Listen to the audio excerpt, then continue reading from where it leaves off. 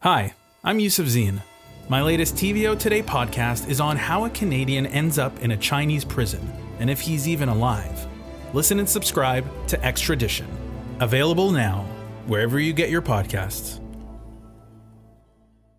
You're listening to a TVO podcast. I remember his dark, full head of hair. Good job, Jordan. Well, Jordan couldn't talk. He never spoke. He never cried. He didn't have any tears. You had to feed him through a stomach. So many difficulties. There he goes. Look at those elbows. Look at those arms. Good job, Jordan. You did it. Jordan River Anderson was 5 years old when he died. He was born with a condition that left him unable to walk, talk, eat, or breathe on his own, so he spent the first years of his life in the hospital. 2 years in, his family was told he could go home, but there was an issue. Neither the province nor the federal government could agree on who would pay for this care at home. So he stayed where he was. 2 years turned to 3, then 4, and then 5. If he had been a provincial child, same situation, if he had been deemed a provincial responsibility here in Manitoba, he would have been released, no questions asked, and the entire per diem would have been covered.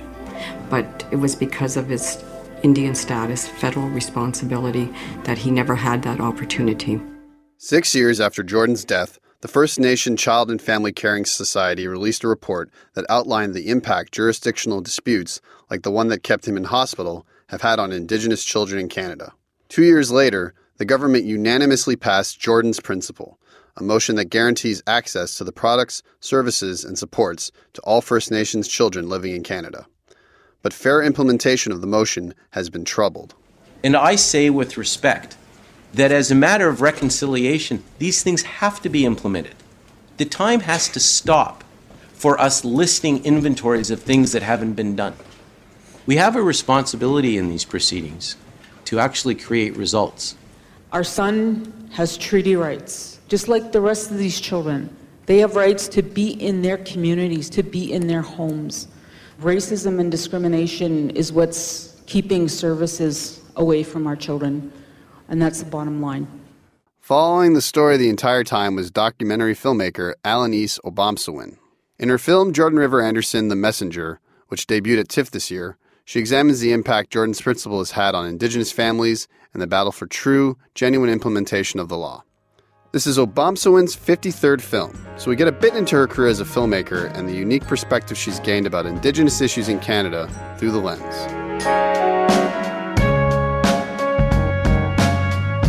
So let's, just start from the beginning. Who was Jordan River Anderson? The story is about a young baby, really, who was born with needs of. He never talked and couldn't walk, and so he was born in the hospital in Winnipeg, the Children's Hospital, and remained there the whole time of his life. When he was 2 years old, the doctor said that he could go home now, or to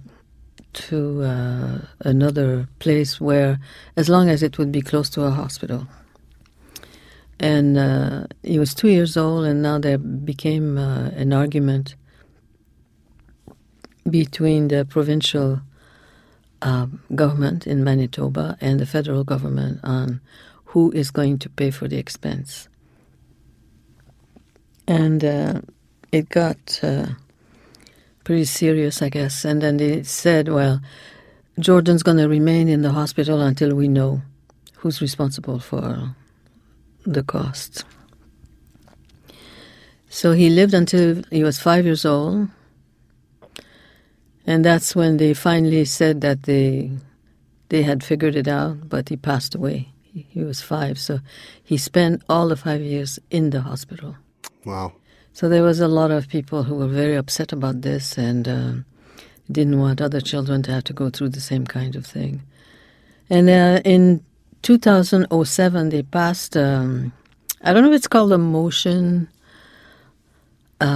in the House of Commons, which is called Jordan's Principle, to direct the government to their responsibilities to provide money and services, health services to the child. to all children who would apply through Jordan's Principle. And it was a unanimous decision, right? Like everyone in the house agreed. But nobody got money through it. Like all the people who applied, the families, they never seemed to qualify because they formed a group of people who were part of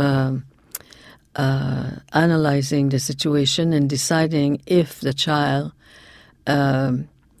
could get help through Jordan's Principle. And they never qualified. They would always say there was some, for one reason or another, they wouldn't get any help.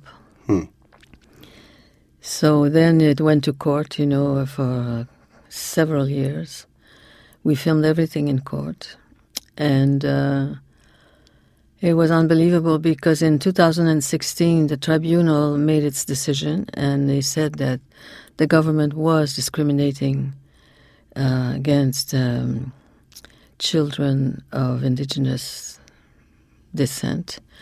And they ordered the government to change their ways and said that anyone who applies through Jordan's Principle, the help has to come right away to whether it's provincial or federal that gets the complaint, that government should pay what the expenses are and figure out later their fight and if they feel that it's another government that's responsible. And so this applied to Indigenous youth, kids, not just on reserve, but off reserve, correct? Off reserve also. Most Canadians, I guess, when they are sick or they need help, like kids, especially kids, I guess it's the provincial government that's funding them. But because in the city, yes. Yeah, but because I guess if you're an Indigenous person, the federal government's supposed to have a jurisdiction. So that's, I guess, where this.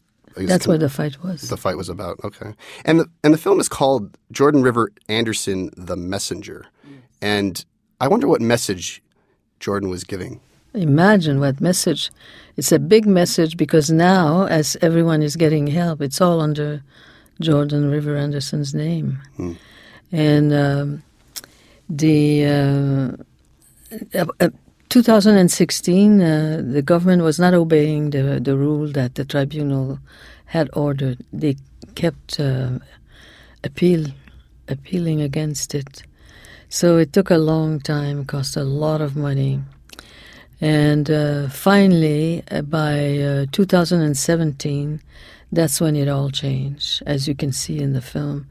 Now everybody that was applying to Jordan's Principle received the help, which was extraordinary. It's such a wonderful thing finally that they really start to do what they were supposed to do. Earlier, the Ministry of Health had managed to put $11 million aside for all the children who were in needs, and they never spent one penny. Their money was there, but every time that somebody applied for help, they would meet, or either by phone or, I guess, in person, and analyze the project and always managed not to give any money. And so the $11 million was returned to, I guess, Treasury. And they even gave each other award for not spending the money.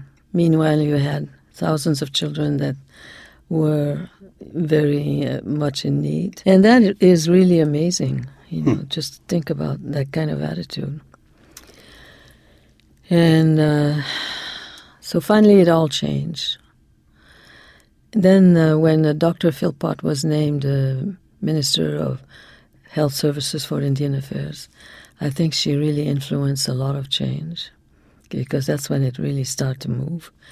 And also there's another woman who works in the services of health for Indigenous children. She's in the film and her name is Dr. Gideon.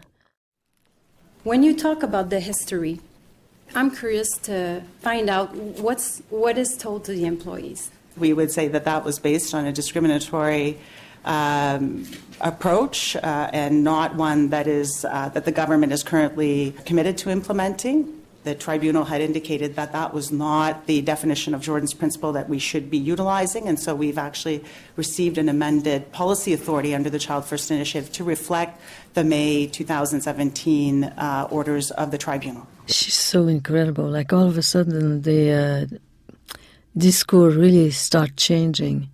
Up until then, whenever they were arguing in court, the lawyers for the Secretary of State would say, no, the government has done everything they can, and they are complying and they're obeying the rules, and always defending and denying.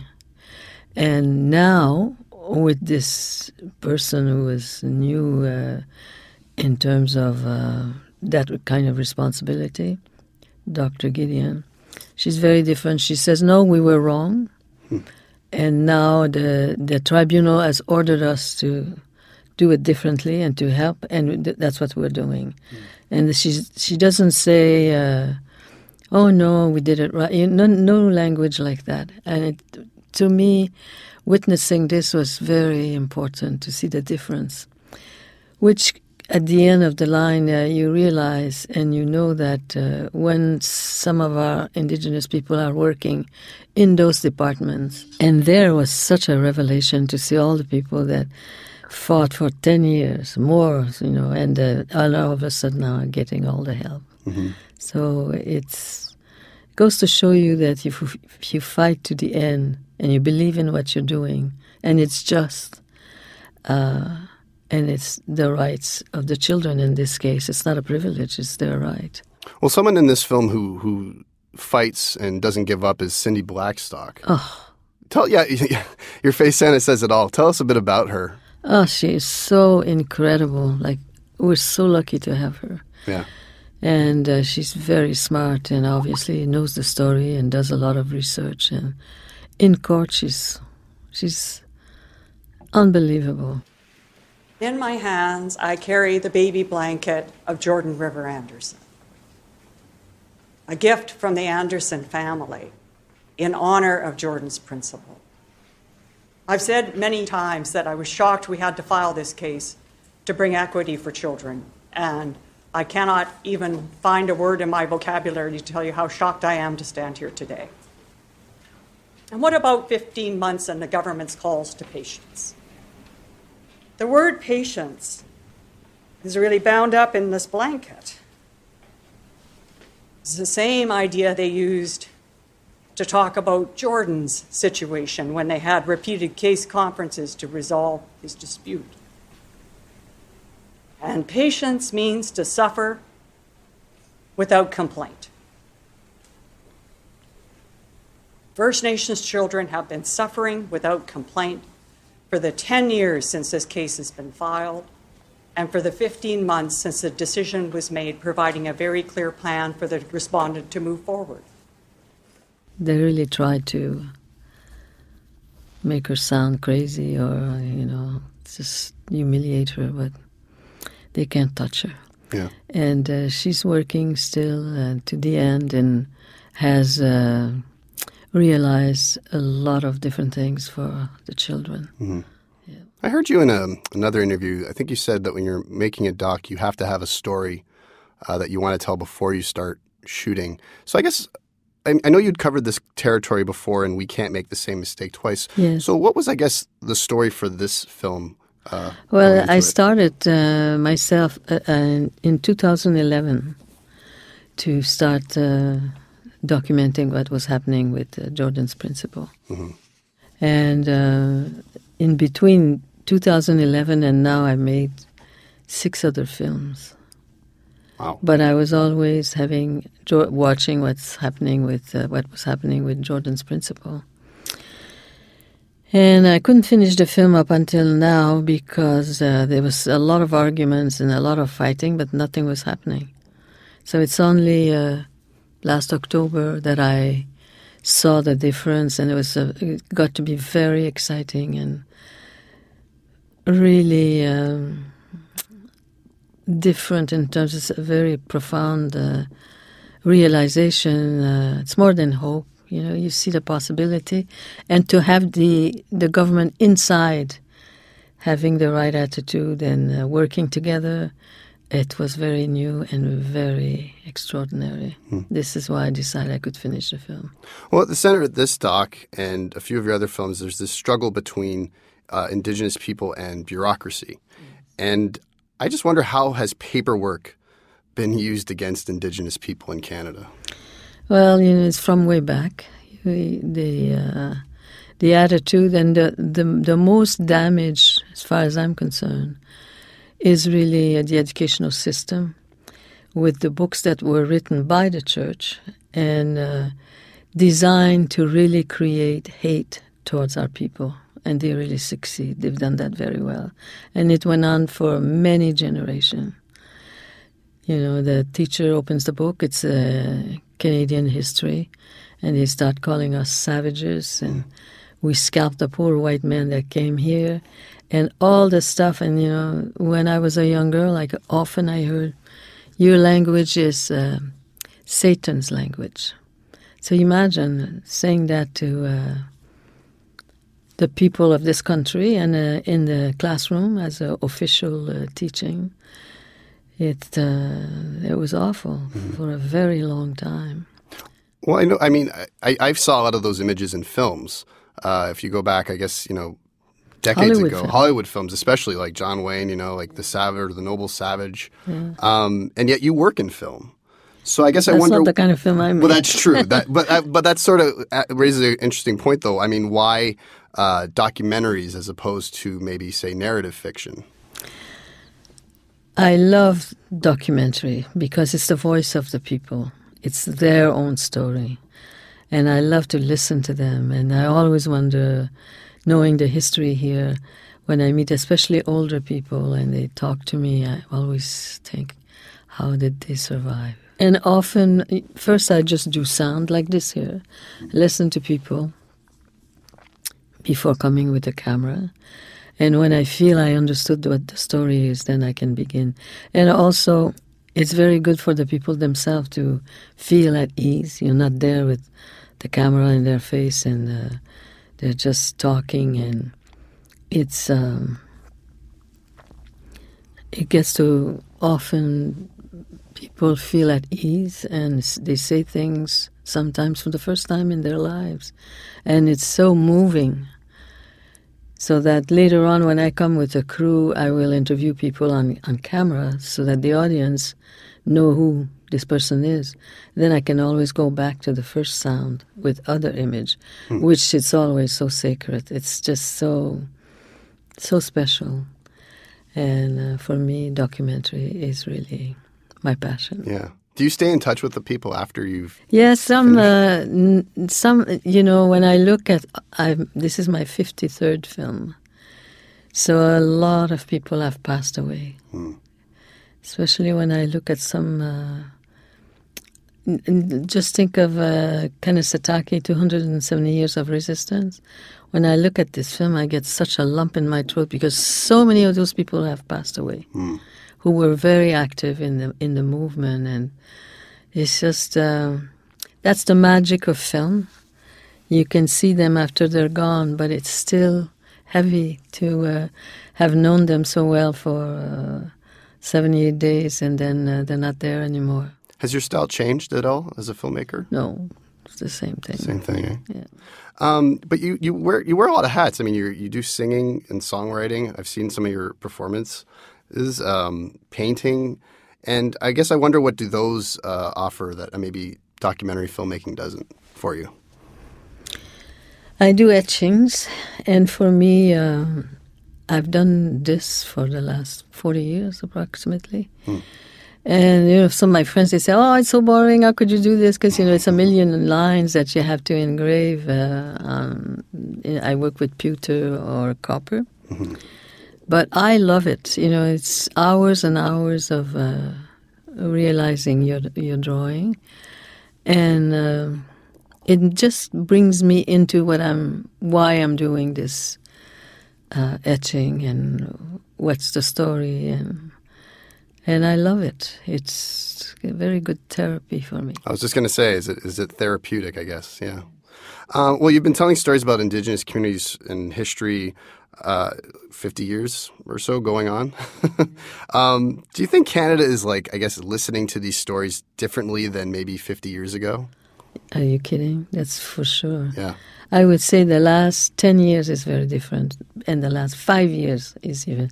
The reconciliation, of course, has done a lot of work to change that. And I have a feeling there's an ear, then across the country, everywhere I go, you really have the feeling that they're really listening to you and want to hear.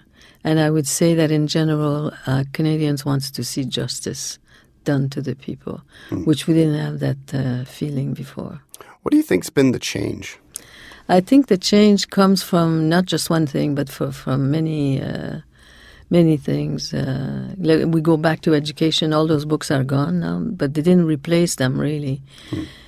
But also, a lot of our people are in different places. We have a lot of teachers, doctors, lawyers, judges, name it. Any discipline, there's somebody there that is Indigenous. So the educational system has changed. If you go to the first time an Indigenous person was allowed to enter university to study, not before 1951, without having to give up your race. So all those things has slowly made changes. But right now, it's very different. There's an interest, an honest interest, I think, that people, and the encouraging people to learn their language again and to speak it, whereas before the people were punished if they spoke their language. You know, so it's a very different time, and I'm very encouraged for the future. And our young people are welcome. Most institutions have a special section that money and a place for Indigenous people, whether it's in filmmaking, in the arts, or there's sections. So it's not so intimidating to enter those organizations because we know that you're welcome to go in. So that's very different. Well, how do you choose what story you want to cover next? I mean, do you have something in the works, or that you can talk about, or is? I don't like to talk about something that's not finished, really. But of course, I'll be making more than another film, and I just want to tell young people that everything is possible. Not to feel incapable; it's the contrary, and there's so much encouragement and. Anything a young person wants to do, it's possible, and there will be encouragement and a feel of being welcome in these institutions, like the Arts Council, the Film Board, Telefilm Canada. There's a lot of places, and CBC, and so we have a large number of young people that are doing video work, and APTN, of course, employs a lot of people. And also screen everything that's being done as long as it's done professionally. So there's a lot of things that we have now we didn't for a very long time have in the past. So, are there any storytellers or filmmakers that are inspiring you right now? I'm very excited about there's so many people making video, making films across the country. Indigenous and non-Indigenous? Both. Yeah. But I'm talking about Indigenous filmmakers now. It's a lot of... Just this time at TIFF, I think somebody told me there's 13 films. That are Indigenous themed? Oh, wow. Yes. It's very exciting. Yeah. There's actually one that's coming out that I want to see called Blood Quantum. Yes. Have you heard of this? I didn't get to see it. It was shown very late at night at 12 o'clock. It's a Midnight Madness film, yeah. Well, I was just informed by our producer that the director... It's not tape. Well, no, he said that your films have actually inspired the director of Blood Quantum. So what do you think of that? Yeah, that's what people told me. Well, it's wonderful. You know, like I made 2 films in his community. At the time, it was called Restigouche. Now it's called Listigouche. The first one was Incident at Restigouche when there was a crisis there about salmon fishing. And that was in 1981. And Jeff told me, he was a young boy at the time, and it was very touched and impressed and felt that he wanted to do this kind of work. That's amazing that you inspire people and then you see them actually get to do it. Yeah, it's great. Yeah. Do you consider yourself an activist first or an artist? Well, obviously I was an activist, because when I was very much angry because I got beat up a lot in school, and by the time I was 14, 15, I was wild. That's it. But when my father died, I was 12 years old, and I remember that's the day I said, nobody's going to beat me anymore. But it doesn't happen just because you decide. There was quite a trail I had to do. And it started right then. And lots of fights and fist fights. Both like fist fights and... Yes. Like arguing, yes. I guess. Yeah. Yeah. But do you have to keep doing that, do you think? Yes, but in a different manner. This is why I am where I am, because I fought all the way. Mm-hmm. And but I'm very happy that I believe so much in it that nobody's going to make me be different. Mm-hmm. And I know that I was right. At first, I figure children have to hear a different story. And then I could sing even as a child, and I knew my history, so I thought, I started with Scouts. I traveled with some Scouts and Boy Scouts? Boy Scouts. Told them stories and games, and I enjoyed every minute. And in the early 60s, that's when I really started touring seriously. And we still had all the residential school at that time, so I did a lot of residential school. And also in the 60s, people were saying to me, did you know, Alanis, that 68% of the prisoners are Indian? They used to say. So I said, oh, well, that means my relations are in jail. I'm going to go visit them. What was that experience like? I did a lot of touring in prison. Yeah. Yeah. It was... it's something I will never forget. It was in a lot of prison. I was the first one to go in to entertain. That wasn't done before. And so I could write a book just on that. It's just incredible. This is before Johnny Cash, Folsom Prison, like you were going to prisons and... I don't know if it was before. What I'm talking about is the 60s now. Yeah. Yeah, that's around when he did it, I think. Yeah. And I'll just tell you one little bit funny. Like one time I'm going to this maximum prison. And I arrived there, and the guard said, oh, Madame Obomsawin, the population, they call the prisoner the population. He said, the population, it's the first time, and they're making fun of each other. What are you going to do? Go listen to this woman sing, So he said, maybe nobody's going to come. Well, I said, I don't mind. I'll stay until I'm allowed, 4 o'clock. And it's okay. If they don't come, I'll just leave. And I'll wait until then. I forget what time. Let's say 2 o'clock, there's nobody. 2:15, nobody. Finally, maybe 20 to 3, 500 prisoners comes in the room. And I think it was kind of a cement floor, if I remember well. And the noise of chairs, being moved around. And so then the guard took me to the front, and they had a table like this, and the microphone was there, and I was supposed to sing from here. And it was a flat floor, I couldn't see anybody.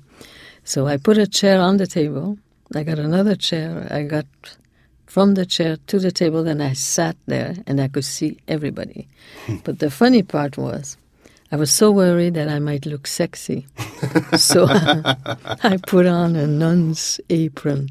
It's like a dress, a cotton dress. Yeah. And I sat there, and there was 2 men at the front of first row. They were laughing at me. They were laughing from, when it comes from far, like it's so funny. Yeah. And I thought, reminded me of me and my mother. She used to always drag me to church. And when the priest would go, Dominus Vobiscum, I used to laugh. And I used to think it was funny. Laughing just like these 2 prisoners. Because my mother would be so angry at me, and she'd say, stop laughing. And I remember sitting there with my nun's dress and these 2 guys in my drum. So anyway, I started singing, and it was very distracting to me because they were just killing themselves laughing. Yeah. So I said after the first song, I said, if you think it's funny for me to sit here and sing for you guys, I said, these 2 in the front here, they're laughing so hard, I'm having a hard time. I said, I'm going to sing one more, and if they do the same, I'll sit where they are, and they'll sit here. They'll sing for us to see how it feels. Yeah. And, without no words, just a feeling, it was like, I thought, oh my God, they're going to beat them up. So I was saying, oh no, I defend myself, there's no problem. And so I started singing again, and they were still laughing, but less, And then I'm teaching all the guys to say some words in my language. And now they're singing with me. And we had so much fun, including the 2 guys who were laughing. They started singing too. And then the guard came and said, okay, now you all have to go back to your cell, and yelling. So I came down from my throne, and not one of them went out without touching my hand or kissed me on the cheek, and it was so nice after. But just to go through that, and me, and even the 2 guys, like they said, oh, I was sorry. I said, listen, I think I would have done the same. Because I must look so funny up there on that chair at the table. All kinds of stuff like that. Yeah, that's a great story. Yeah. Well, Alanis, thank you so much for joining us today and giving us so much of your time. Thank you. I hope that people realize how much better it is now, especially in education, and how all doors are open to our people, to our young people, and it's possible for them to do whatever it is they wish to do. Well said. Thank you.